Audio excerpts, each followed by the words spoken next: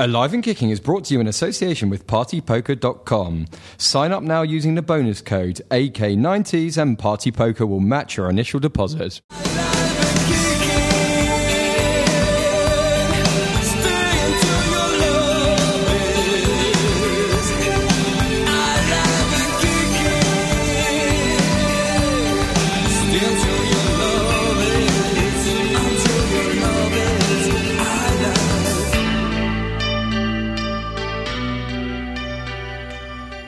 Welcome to Alive and Kicking, the 90s football podcast, the podcast that's more 90s than a Mitchell family squaddle over Sharon and Kathy. My name's Ash Rose and I've been put in charge of this walk down memory lane into a decade that we like to say changed football forever. Tonight we're getting in the spirit of Deadline Day week, as it is in 2015, but we're not looking at Twitter or Sky Sports News, as we're quite happy checking out all the transfers on CFAX, Teletext and of course Club Call. Before I introduce today's guest, I just want to say a massive thank you again to everyone who's downloaded or listened to last week's pod or the first three. We're having a great response out there, so long may it continue. If you do like what you heard so far and you're feeling like you need to let it out and tell the world how great the 90s nostalgia is on the pod, then do leave us a little review on iTunes. It's great to share our nostalgia trip and let them know we're there and everything. So please do that. Or, of course, you can follow us on Twitter at AK90s or on Facebook /AK90s as well. And drop us any photos or, nostalgia pieces that you have in your loft. We love seeing those. I know a few of you have done it on Twitter already, and we've seen some great shirts and some adverts and stuff. So if you've got anything lying around, sticker books, anything like that, we love seeing that. So do tweet us. But back to tonight, and let me introduce tonight's guests. Firstly, someone who can probably name the famous five at White Hart Lane. Deputy editor of Mega and Horrible Histories magazine, Spurs fan Richard Clare. Good evening. Hello, Ash. Thanks for having me. Thanks for joining us. Alongside him, we get to experience the wonder that was Newcastle in the 90s and everything that happened with Match of the Day's Matt Kedgell. Good evening. I'll read. All right, perfectly Geordie for us there. And completing our transfer trio here, to my right, is a lady who saw the good, the bad, the ugly, and the Chris Kawamia in the transfer. I don't know what subject he comes under. Freelance journalist Natasha Henry. Hiya, you're right, boys. I'm good. Thank you all for joining us. Now, before we talk about transfers, something that you guys may have heard, and you listeners as well, that I like to do, but just to get to know our guests a little bit better before we start to talk subject, is the 90s football CV. So I'm looking straight at Richard. I'm going to go straight to him. We've got three questions for you. So, firstly, sum up the 90s for Tottenham. I've been saying a sentence, but most guests go on for quite a long paragraph. So, we'll say sentence and see how you get on. OK, well, started and ended in Cup glory, 91 FA Cup, League Cup in 99, but mainly mediocre for Spurs. You had the famous five, though. We did, but we also had people like Stuart Nethercott at the back, so it kind of tempered it a bit. It's the second time poor Stuart Nethercott's been said on this podcast. Not the most glamorous of terms. Best club player, then, of the 90s for Tottenham? Well, like Matt and Natasha, I've struggled a little bit with this one. I thought of Lineker, Gaza, Klinsmann, Sheringham, but I've gone with Ginola just because I'm a sucker for flair, and whenever I was at White Hart Lane and he picked up the ball, the excitement around the stadium, it was a fantastic player to watch. That goal, was it Barnsley? The goal, 99? Barnsley, yeah, in the FA Cup. There was also a goal against Watford where he picked it up on the halfway line and ran at the opposition, and what a player. My favourite thing about that 99 season, I think I've already said it on the pod before, is that Man United won the treble, they won everything. Yeah. Ginola got player of the year. Brilliant. Yeah. Love that. So best 90s player overall, you going to swing for a Tottenham player or are you going to go outside the box? I'm going to go way outside the box. I'm going to go outside the Premier League and say I'm going to take you back to USA 94. Oh, always. Richard, you can always take me back there. Romario. Man after my own heart. At his absolute peak, wasn't he? And playing for Barcelona at the time, and then fantastic for Brazil, propelled them to the World Cup glory. So he's got to be my favourite 90s player of all time, I think. Scored 1,000 goals eventually. Well, so he says. Yeah. I don't know how allegedly. Many, allegedly. I don't know how many of them were legal. But biggest goal hanger in the game, I think. Well, it worked in the 90s, didn't it? The offside rule was different, but that's not. Well, ask Gary Lineker. It clearly works for him. Exactly. And that voice belongs to Tasha. Now I'm going to go over to you then. But 90s CV then. Let's sum up. We've already had, this is the first time actually we've had someone repeating a club. So we had an Arsenal fan on before. I don't know if you listened, Liam went for his 90s CV, but let's go for yours. Sum up the 90s for Arsenal. Period of change in terms of mentality and ability. Short and sweet, I like that. Yeah, definitely. Best club player, you've got so many to choose from. I'll say. I'm sorry, we don't even need to finish that sentence. We can't talk about anyone but Art Dennis, and that's not just my own opinion. I've interviewed several Arsenal players over the years and watched loads of documentaries, and firstly, they all say he's the greatest player they've ever played with. And I remember Martin Keown saying they were at the petrol station, he heard it and he was thinking to himself, oh my God, why is he coming to Arsenal? The first training session, no one wanted to train. They just wanted to stand there and watch him. And I think that's not even just me as an Arsenal fan. That's Arsenal as a club. He just changed everyone's world. Absolutely. And it's basically Bruce Rioch's obituary, because he bought him. Yeah. No disrespect to Bruce Rioch, but I don't remember anything else you did. I was going to say about the only good thing he did. Yeah, David exactly. Platt, didn't he? Dennis Bergkamp. Bergkamp also scored the greatest goal I've ever seen, which was when he spanned Davies' ass. Which he St. meant, James's Park. 100% meant. 100% meant. Yeah. I don't care what anyone says. They say it wasn't meant, but I'm sorry. It isn't meant when you fall over in the street, but when you're attempting to score a goal, it's meant. Even if you don't believe it's going to come off, the action that you're doing is, you know in your head, oh, do you know what, I can do that. And Davies' ass goes for the professional foul and can't get near him. Incredible. I think he's probably the best foreign player the Premier League's ever seen. We'll talk more about him later, obviously, with it being a transfer thing. We'll talk a bit more on Bergkamp later. Best 90s player overall? Oh. You can cheat and choose an Arsenal player, but I'm still dreaming of Romario in USA 94. It was a great call. I'm going to say Bergkamp purely because he gave me more pleasure than anyone else in the 90s. Fair dude. We'll let it off because it's Bergkamp. Structure. But to go up north then to Matt, this will be fun. Sum up the 90s for Newcastle. Well, I think I can do it in 2 words. Kevin Keegan. Yeah. Pure and simple. He arrived and he got us out of that we're not good enough malaise, and he brought with him, the Shankly attitude that the fans of the club, and I don't know if any of the listeners play Football Manager, but there's a Kevin Keegan setting on the game where before the game, you can say do it for the fans. That was basically his team talk before every game, and then at half time there's the where's the passion lads setting, which you just click on Football Manager, which is he came and he just did it simple. He said we're going to score more goals than anyone, and the fans, they work hard all week, they just want to come and have a couple of drinks and watch an entertaining game. If you lose, they'd rather see you lose 3-2 than lose 1-0. At least they've been entertained. It was like theatre, and he showed us just how good football can be. Do you think that approach just doesn't work in today's game? Well, he flipped it on its head. Most managers go to a club and they set up a team to be hard to beat, whereas with us he just went, forget about being hard to beat, let's just score goals and entertain and go for it, because he didn't know much more. The training sessions by all accounts were pretty basic, and he just went up there and it was just incredible to watch him. We'll never forget him, and he's the reason we now play in a 50,000 seater stadium. He's the reason we went into the Champions League. He's the reason why we can still attract decent players now, because of the history that he's kind of brought to us. I love it. I love it. 90, I would love it. Yeah, we'll talk love it. Many times probably then over the season. Best club player of the 90s then? You've got a few to choose from. Yeah, it's a tough one, but I think like a lot of Newcastle fans, we're suckers for flair players, and it doesn't get any more flary than Tino Asprilla. I mean, if you rock up in the snow... Not more nuts as well than Tino Asprilla. Wearing the sheepskin. His first game, he megged Middlesbrough's fullback with a Cruyff turn, and he'd had a glass of wine that morning, thinking he wasn't playing, came on as a sub.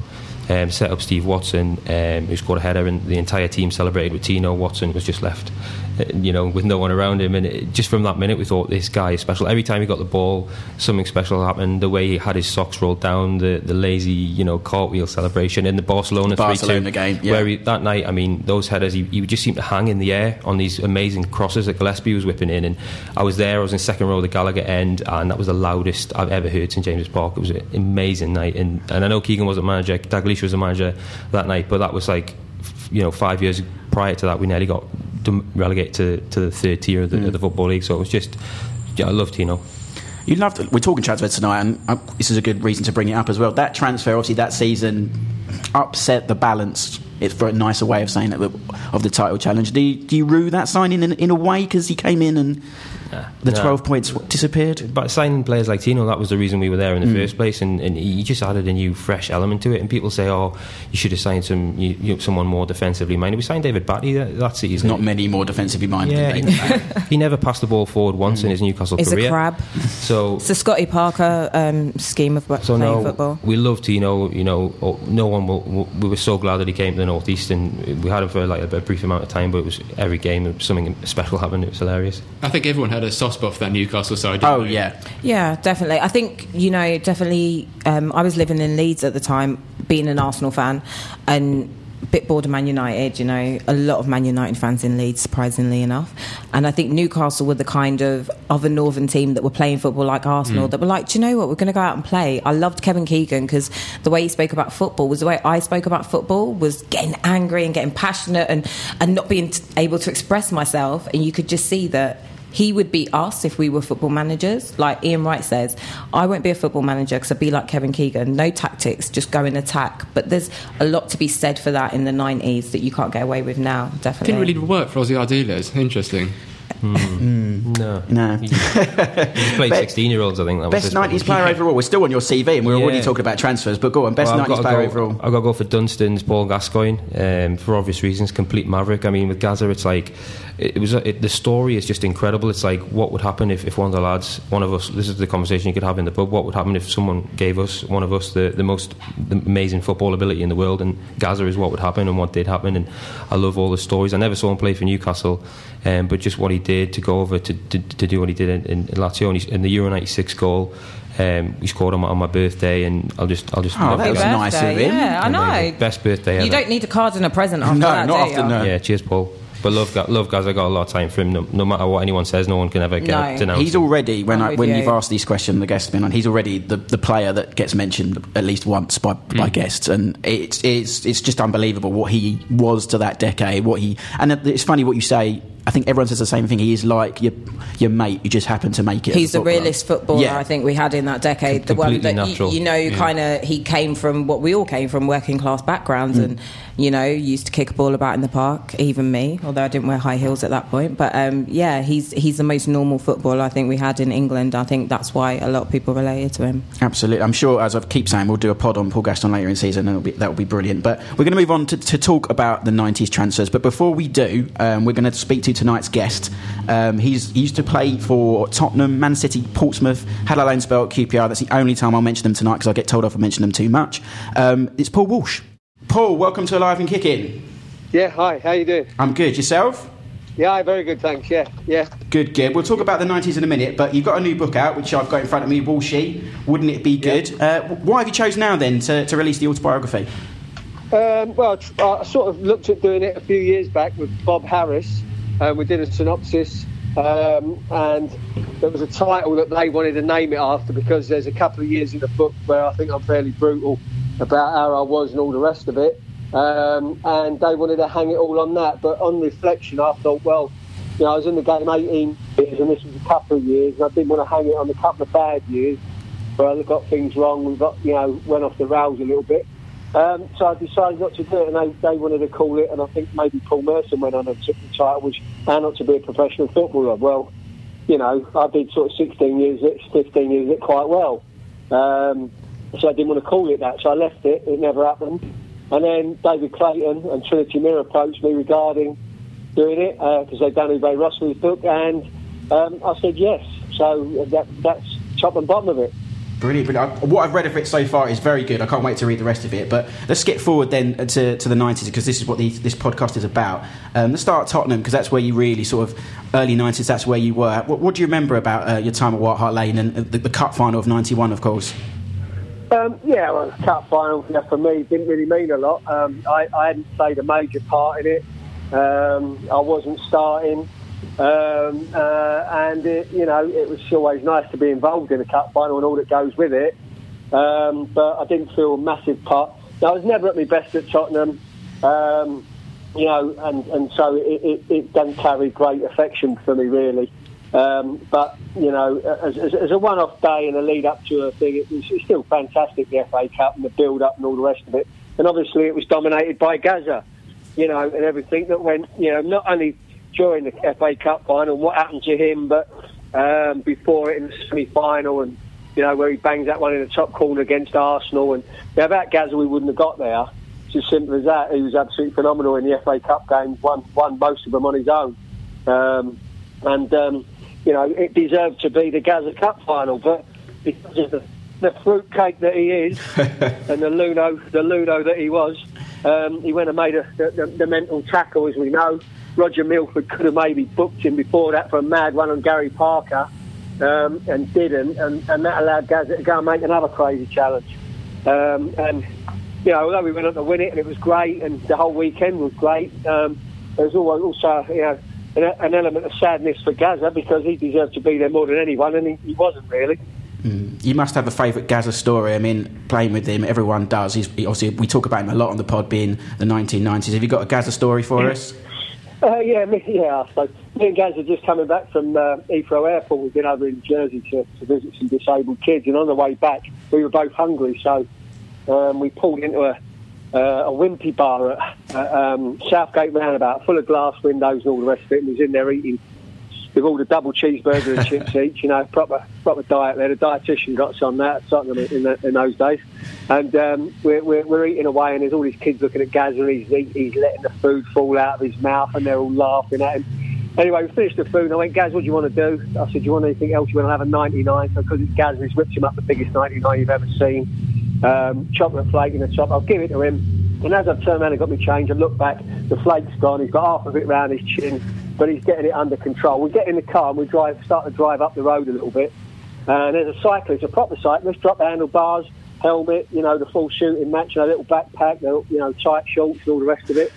Anyway, as I indicated to overtake him, the lowering of the window to my left-hand side just caught my attention. As I glanced left, Gazza flicked it with his wrist. And he had great timing, to be fair, Gazza. And his ice cream sort of flew across the air, and we're both looking at it through his window. And it just splattered the guy straight in the face, because the guy just cocked his head towards the car as it almost hit him straight in the face. And it was absolutely amazing. And we drove past. I'm looking in my rear view mirror, tears are rolling down my eyes. Out my eyes and the cheeks, and I said, Gaz, that was unbelievable. I said, why do you do things like that? He went, I didn't know.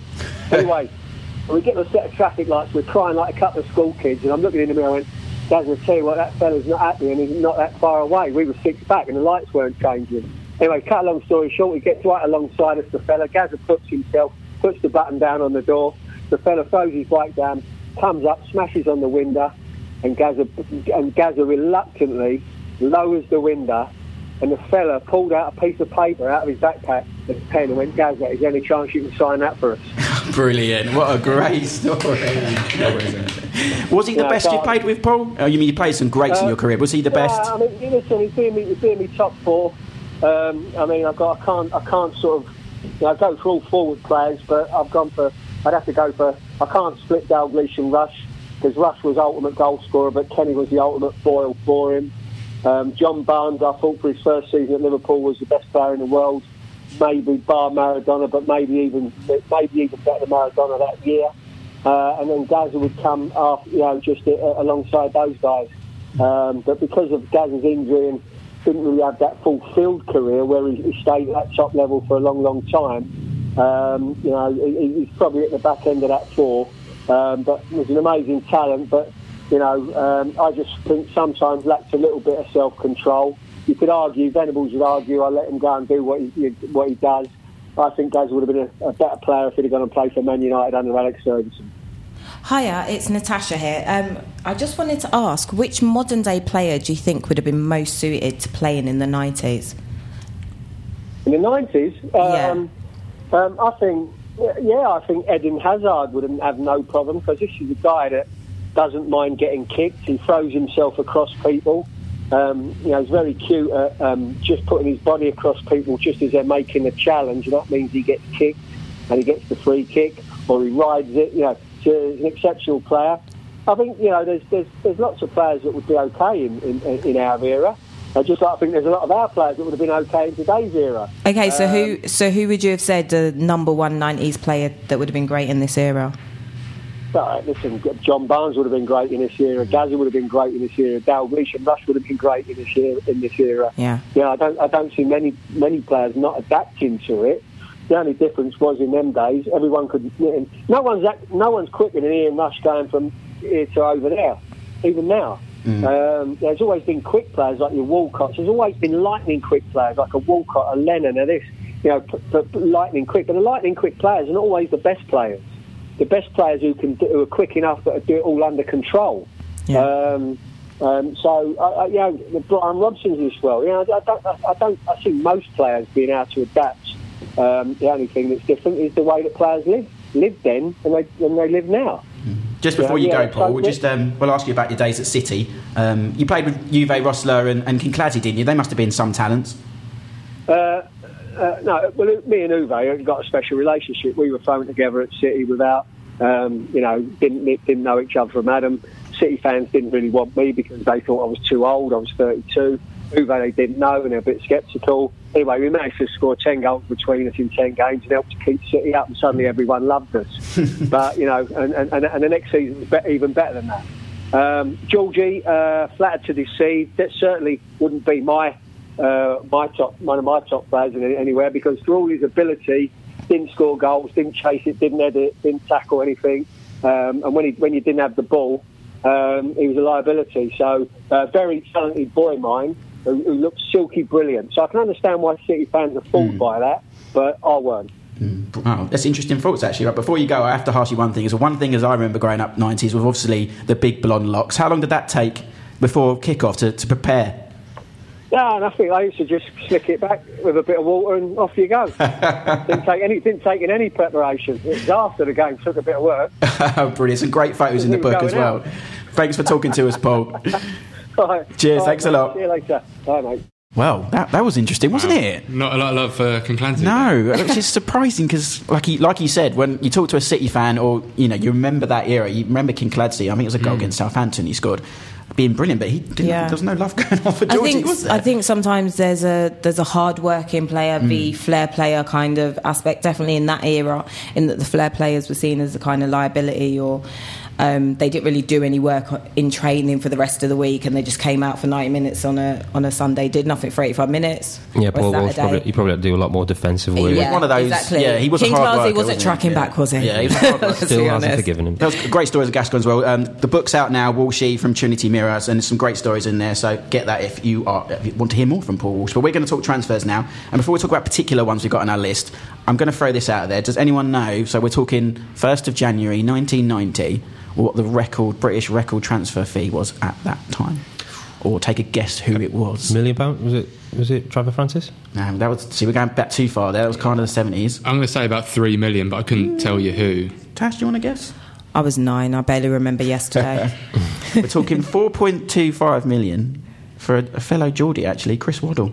How are Waddler? Yeah, he went to Tottenham for Marseille, it was, and that was at the time a British record in July 1989, but by the time the 90s rolled around, that was still the record transfer until David Platt left Villa for Bari in July 91 for 5.5, and by the end of the decade, so we're now looking at August 99, any guesses before you look at my piece of paper, Matthew? 6.5. Way more. You should know this as an Arsenal fan. Anelka to Real Madrid has got to be 22 million. Yeah, 22 and a half. That's what you call profit. That's like buying a wreck and doing it up to make it a castle. He only cost $500,000, didn't he? That's Wenger through and through. Wow. I mean, I kind of have mixed feelings about Anelka, because I feel like, although he's won loads of trophies and I respect that and that's great, I kind of feel like on the pitch he never really achieved the heights that he could have achieved if he'd had better management, better advice. That's got to be the bargain, surely, isn't it? I mean, if we're talking transfers tonight, that's probably the biggest bargain of the 90s. Yeah, I think that's probably the biggest bargain and ever. Profit margin. Ever, except for a youth team player. But he was dug out as a mercenary at the time for that transfer, wasn't he? Yeah, because it definitely felt like the people around him were like, go, go, go. And we see he's become this kind of two-season club player, and he could have stayed at Arsenal and been a hero. But then at the same point, maybe if he hadn't have gone, things would have been very different. Who did you replace him with? Was it Christopher Ray? It was Christopher Ray, but then after him came Thierry. So, exactly. Everything's forgiven. Let's talk some particular transfers then. I'm going to talk about one that doesn't quickly affect the fans here, and that's Eric Cantona, because he's usually mentioned on this pod, and that transfer kind of changed kind of how the Premier League and how Manchester United especially. But it was kind of out of nowhere because he was on trial at Sheffield Wednesday. He went to Leeds and became quite a cult hero there, the hat-trick in the Charity Shield. But the transfer, as we discussed in week 1 on the pod, had something to do with Dennis Irwin. There was a phone call going in for Dennis Irwin and Howard Wilkinson. It was turned down. And there was a cheeky question from Alex Ferguson about Cantona. The deal was done and the rest was history. But what a signing, really. It could clearly be the sign of the 90s, Rich, eh? Oh, absolutely. And such an interesting character. I mean, I think he threatened to retire before joining the English game. He was banned for a month when he was at Nîmes after throwing a ball at a referee. After he was given the 1 month ban, he went up to everyone on the panel and called them an idiot, and then his ban was increased to 2 months, and so that's when he announced his retirement. But then came out of retirement, I went think to England. The crucial thing that happened there was Ferguson flew out to France, having been told he was retiring and accepted it. Ferguson then decided to take no for an answer, flew out to France, talked him back from the ledge, and he came back to Man United, and I think he was probably the reason that Newcastle didn't win the league that season. He scored a lot of goals, and I think he was the one player that made the difference in that close title race. I think players like Cantona probably wouldn't be appreciated in this modern era. It's going back to the Kinkladze thing. He was obviously a better player than Kinkladze, but it was all about the team was built around Cantona, and his lack of whatever, his one weaknesses that he kind of had, they wouldn't do that now. It's too much of a team his game. Confidence would have been seen as arrogance rather than I believe in myself. I mean, as much as I'm not really loving Man U in the 90s because they were our immediate challengers as an Arsenal fan, it was that kind of, I don't like people, I don't care what you think of me, I'm going to go and do what I do. And I respect that kind of, that mantra in that, even though it's a team sport, hello, I'm the god, let's all bow down to me. But there is a kind of backstory to the Leeds situation, which is that it was more personal reasons why he left Leeds, and that they wanted to get rid of him for another player's benefit, which, when you look at where Leeds are now and where Man United are now, it's probably the worst decision a Yorkshireman's ever made. One signing could possibly have made that difference, especially because he was, they'd won the league Leeds the season before as well. Yeah. They were a team, they weren't a mid-table team, they were a team that were challenging and up there. Yeah, but then the Premier League came in and things changed, wasn't it? Like, people that were good in the old First Division weren't necessarily so good in the Premier League. Can you imagine Cantona on Twitter? Oh my God! I bet his agent doesn't let him on Twitter. Do you know Twitter. what? To be honest, he'd be like Joey Barton, but with brains rather than just copying things out of books. Ooh, you got there with Paul Walsh in your. Oh, babe, you know me, I'm honest. That's why we like Tash and why we have her on here. Going back to Rich again, because we're going to talk another transfer. For me, I remember this as a massive deal at the time. Because the Premier League had just kind of started to bubbling under. We were getting more coverage. Sky had come in, the money had come in. Cantona was a big star, but there wasn't a superstar until this man jetted in from Monaco, Jurgen Klinsmann. Klinsmann, yeah. I remember seeing the pictures in the paper of Alan Sugar shaking his hands on his yacht in Monte Carlo. What a signing. It was probably the most exciting day of my life when Jurgen Klinsmann joined from Monaco. Lured under the wife isn't listening, don't worry. Lured under the false pretences that Tottenham would challenge for the title. No wonder he only stuck around for one season, but what a season it was. In that debut, I mean, we mock sometimes the German sense of humour, but the dive, the kit, I'm going to say it, yes, I'm mentioning the kit again, that beautiful purple Tottenham kit. Beautiful.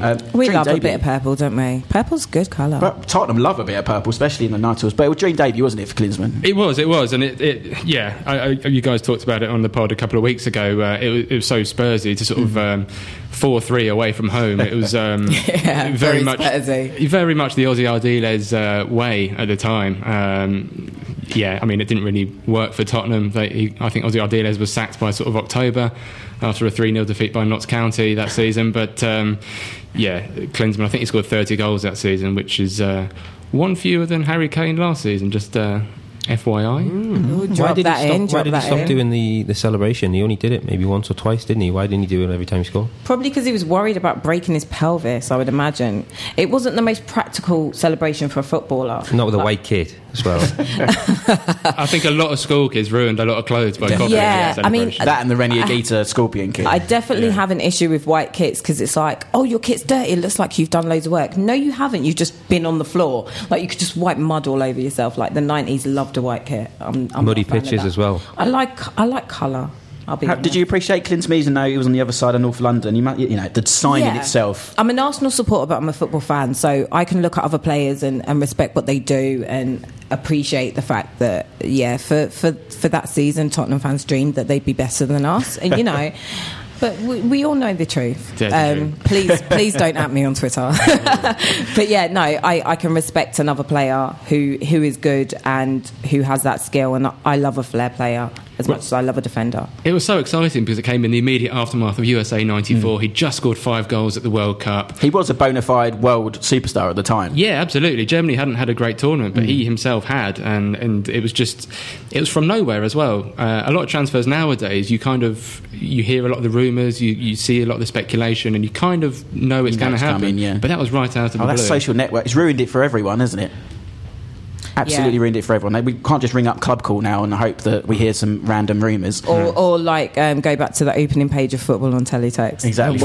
Restart again. Yeah. Bring back the days when players used to show up in sheepskin coats, though. Absolutely, yeah. Although, who's the new Newcastle player who showed up looking like he was going to his graduation? Mbembe. Oh, I love that. It was Good brilliant. I was like, are you getting married? Are you going to your graduation? He was like, they told me to dress smart. I was like, I love you. He should have £117 checked out from Tino Next, on though. Twitter, shouldn't he? It was £117 he paid for that tuxedo from there. Oh, that's Newcastle through and through. Bargain. Oh, absolute bargain. Did you say You wouldn't get a suit that cheap in London, I'll tell you that. We're going to switch to Newcastle because we're already, as we always do, run out of time. But we have to talk about 2 particular transfers in the North East. Firstly, the sight of Kevin Keegan on the steps at St James's Park explaining a transfer, something I don't think we've seen since and ever see again, a manager explaining. How did you feel? Andy Cole gone. Yeah, well, the City was just turned into chaos, but there's a bit of a backstory in that the season before Cole scored 41 goals, broke Hughie Gallagher's record and had an amazing season. He had a bit of second season syndrome, and Keegan and him had fallen out at Selhurst Park, big argument. Cole went missing for 3 days. He went about 8 games without a goal at one stage, so Ferguson timed it well, made a call, and Keegan went, you know what, I'm going to let him go here. And the board said, you're mad, but we've backed you up to this stage. So he went, and then by this stage it was on the front page of the Evening Chronicle, and the crowd had congregated at St James's Park, and that's how you found out news in those days. Through word of mouth. In my day. So to be fair to Keegan, though, how many other managers would go and front up instead of sneaking out the back door? So him and McDermott went out, and the crowd were there, and he went, look, you've got to back me here. You've trusted me this far, it's got us this far, and people were allowed. It was like an impromptu Q&A on the steps of James Park, and there was a lot of shouting and whatever, and people were saying, oh, you'll definitely have someone, you'll definitely have a backup plan, and the truth is he didn't have a backup plan. He'd done it on a whim. He took the money, he didn't have a backup plan, and we saved that money, and in the summer we bought David Ginola and Les Ferdinand. So it was a big risk, but we had to back him, and I think it was the best choice in the end. And Andy Cole didn't start amazingly at Man U. I think he had a few games without a goal, so I do think it was at the right time, and fair play to Keegan, he got it spot on that time. He did. There's a rumour that as well at the time, whether it's true or not, that he hadn't signed Andy Cole. His next target was Kevin Gallen of QPR. I've said it again, I'll stop. From the dismal to the record-breaking transfer as it was, Alan Shearer. I remember I was watching the Olympics, I think it was that summer, 96 Olympics at the time, and Des Lynam came into, I think we've already said this, he did it with someone else, he must have been the breaking news, he was the Jim White of his day, to say there's been a transfer, and it had been that £15 million, which in 1996 it was such a stupid amount of money. But away the man, he was there. He was the boy had come home. You must have been over the moon. It was incredible, and this again was the 90s. Transfers just happened. There was no slow build-up. There was no, we're meant to be speaking to Shearer. It was just a phone call. From my memory, it was a phone call from my dad. We've signed we've signed Alan Shearer, and he'd just been top scorer at Euro 96. £15 million was a heroic amount of money. And we'd come so close to winning the title the season before that it was a kind of case of, wow, we've got Alan Shearer, he's a Geordie, we are now going to win everything in sight. How can we possibly lose a game? And then we lost 2-0 to Everton on the first game of the season. And I couldn't fathom how that was possible, but that was very much Newcastle. It turned out all right, though. Well, apart from the cup final defeats, his record goal scoring for Newcastle, it won't ever be beaten, that record, will it? No, it's physically impossible. I think there's a ridiculous stat on Harry Kane has to score 1 and 2 until he's 35 if he wants to get near it, and it's never going to happen. So Shearer's got that in his locker. He's a legend, and it was the best signing we'll probably ever make in the history of the football club. Talking of best signings, we have already briefly mentioned Bergkamp, so you can talk about him slightly again. But Arsenal's transfers, I'm going Wenger's really, because he brought in guys like Patrick Vieira and Manu Petit, and we talk about change the 90s. These were guys that really, for all honest, we hadn't heard of. Oh no, these guys. Wenger who? We hadn't heard of the manager, we hadn't heard of these players, but the back end of the 90s, that Arsenal team, I always say, I think it's such a difference between George Graham's and Arsene Wenger's Arsenal Yeah. is ridiculously different. I mean, I think but it's those Arsene- players that changed it, wasn't it? I think Arsene took the best of George Graham, which was the defence, and added what he sees as real football, which is passing the ball, attacking. But we had that back five, which, you know, is absolutely amazing, and will still go down in history. We'll be talking about it in 20 years' time. I think there's not a lot of teams or fans that can say we'll be talking about their team in 20 years' time. But yeah, I think with Bergkamp, talking about Cantona, again, you kind of did... the team was built around him, but in a less obvious way, in terms of he didn't need to go back and defend. He was Dennis Bergkamp, you know. He didn't like need to planes. fly. He didn't need to do anything. Yeah, exactly. He didn't like to fly. He didn't need to go to champ. I mean, how many European trophies would we have won Possibly, if yeah. he could get on a plane? If you gave him some milk like B.A. Baracus, you might have been all right. Knocked him out. I don't know, just give him a tablet, innit? It's medicine. Science is quite good these days. So, yeah, I mean, for me, it was a complete contrast from watching the whole Alan Smith era, 1-0 to the Arsenal. And you see people like Ian Wright who actually thrived on Dennis Bergkamp coming. And even guys like Tony Adams, like Vieira, Petit, Dennis Bergkamp, they came and they'd all go to a pub and they'd be drinking orange juice. And Tony Adams looking at them like, have a pint, you know, have a fag. And they're like, no, I'll drink orange juice. I think the signing of Bergkamp was literally the first domino knocking over that changed the whole mentality and way of life within Arsenal. I think you can't underestimate that in a club, and it is important to look after yourself. And let's be honest, if Tony Adams had carried on the way he was, he wouldn't have been playing football. He'd have never scored that goal at Everton to win us the title. But people like Bergkamp, Vieira coming in, who were all about training, living healthy, you know, clean eating, they completely changed everything for Arsenal, the team, and Arsenal fans overall. Absolutely. We're running out of time, so before we go, was there any other transfer? I mean, Gascoigne to Rangers is one we had on Twitter. Any others that stand out for you as milestones in the 90s, guys? Andy Cole. Yeah, I mean, Cole was incredible, and again, it was just backing Keegan to do that. And at the time, we just trusted him with our lives, and I think it was a good call in the end. To get Ginola, I think we got Ginola for about £2.5 million, and Ferdinand for not much, for about. That was the start of the kind of foreign influx, I think, and I preferred that era because the foreign players that came over here were the top draw foreign players. Yeah, I would say one other for Newcastle as well was when we signed Philippe Albert out of nowhere. This is in the 90s. You have to say his name right, like Martin Tyler says it, Philippe Albert. Like that. Everyone knows his name as the song goes, but we signed him and it was like, where's this guy come from? And there was no scouting networks in the 90s, and we were like, oh, has Kevin got scouts all over Europe? This is incredible. No, the story was he was co-commentating at the 94 World Cup over a Belgium game, and he got Albert based on that. So that was pure luck, and he scored a pretty decent chip Rich, against. just before we go, last word, any more transfers stand out for you? Teddy Sheringham joining from Nottingham Forest on the eve of the Premier League, August 92. Really enjoyed that one. The worst, though, has got to be Jason Dezelle joining from Ipswich. Very Spursy transfer. It didn't do well, Dezelle and Kiwomya, after their Ipswich days, did they? Go to North London? No, they didn't. Should have stayed at Ipswich. I think we should end on that note. We're talking about Ipswich and Jason Dezelle. But thank you, guys. Thank you, Rich. Thank you, Matt. Thank you, Tash. Brilliant to go through those stories. We're actually back in 2 weeks. We're taking an international break next week. So while we're off with Graham Taylor on international duty, please listen to the previous pods, and which were on kit. We talked about opening days and League Cup. So download them, have a listen. We'll be back in 2 weeks where we'll be dusting off our Merlin sticker albums to talk about stickers and collectibles. I'm Ash Rose. Keep it 90s. This podcast is a West 12 Media and Burble Media production.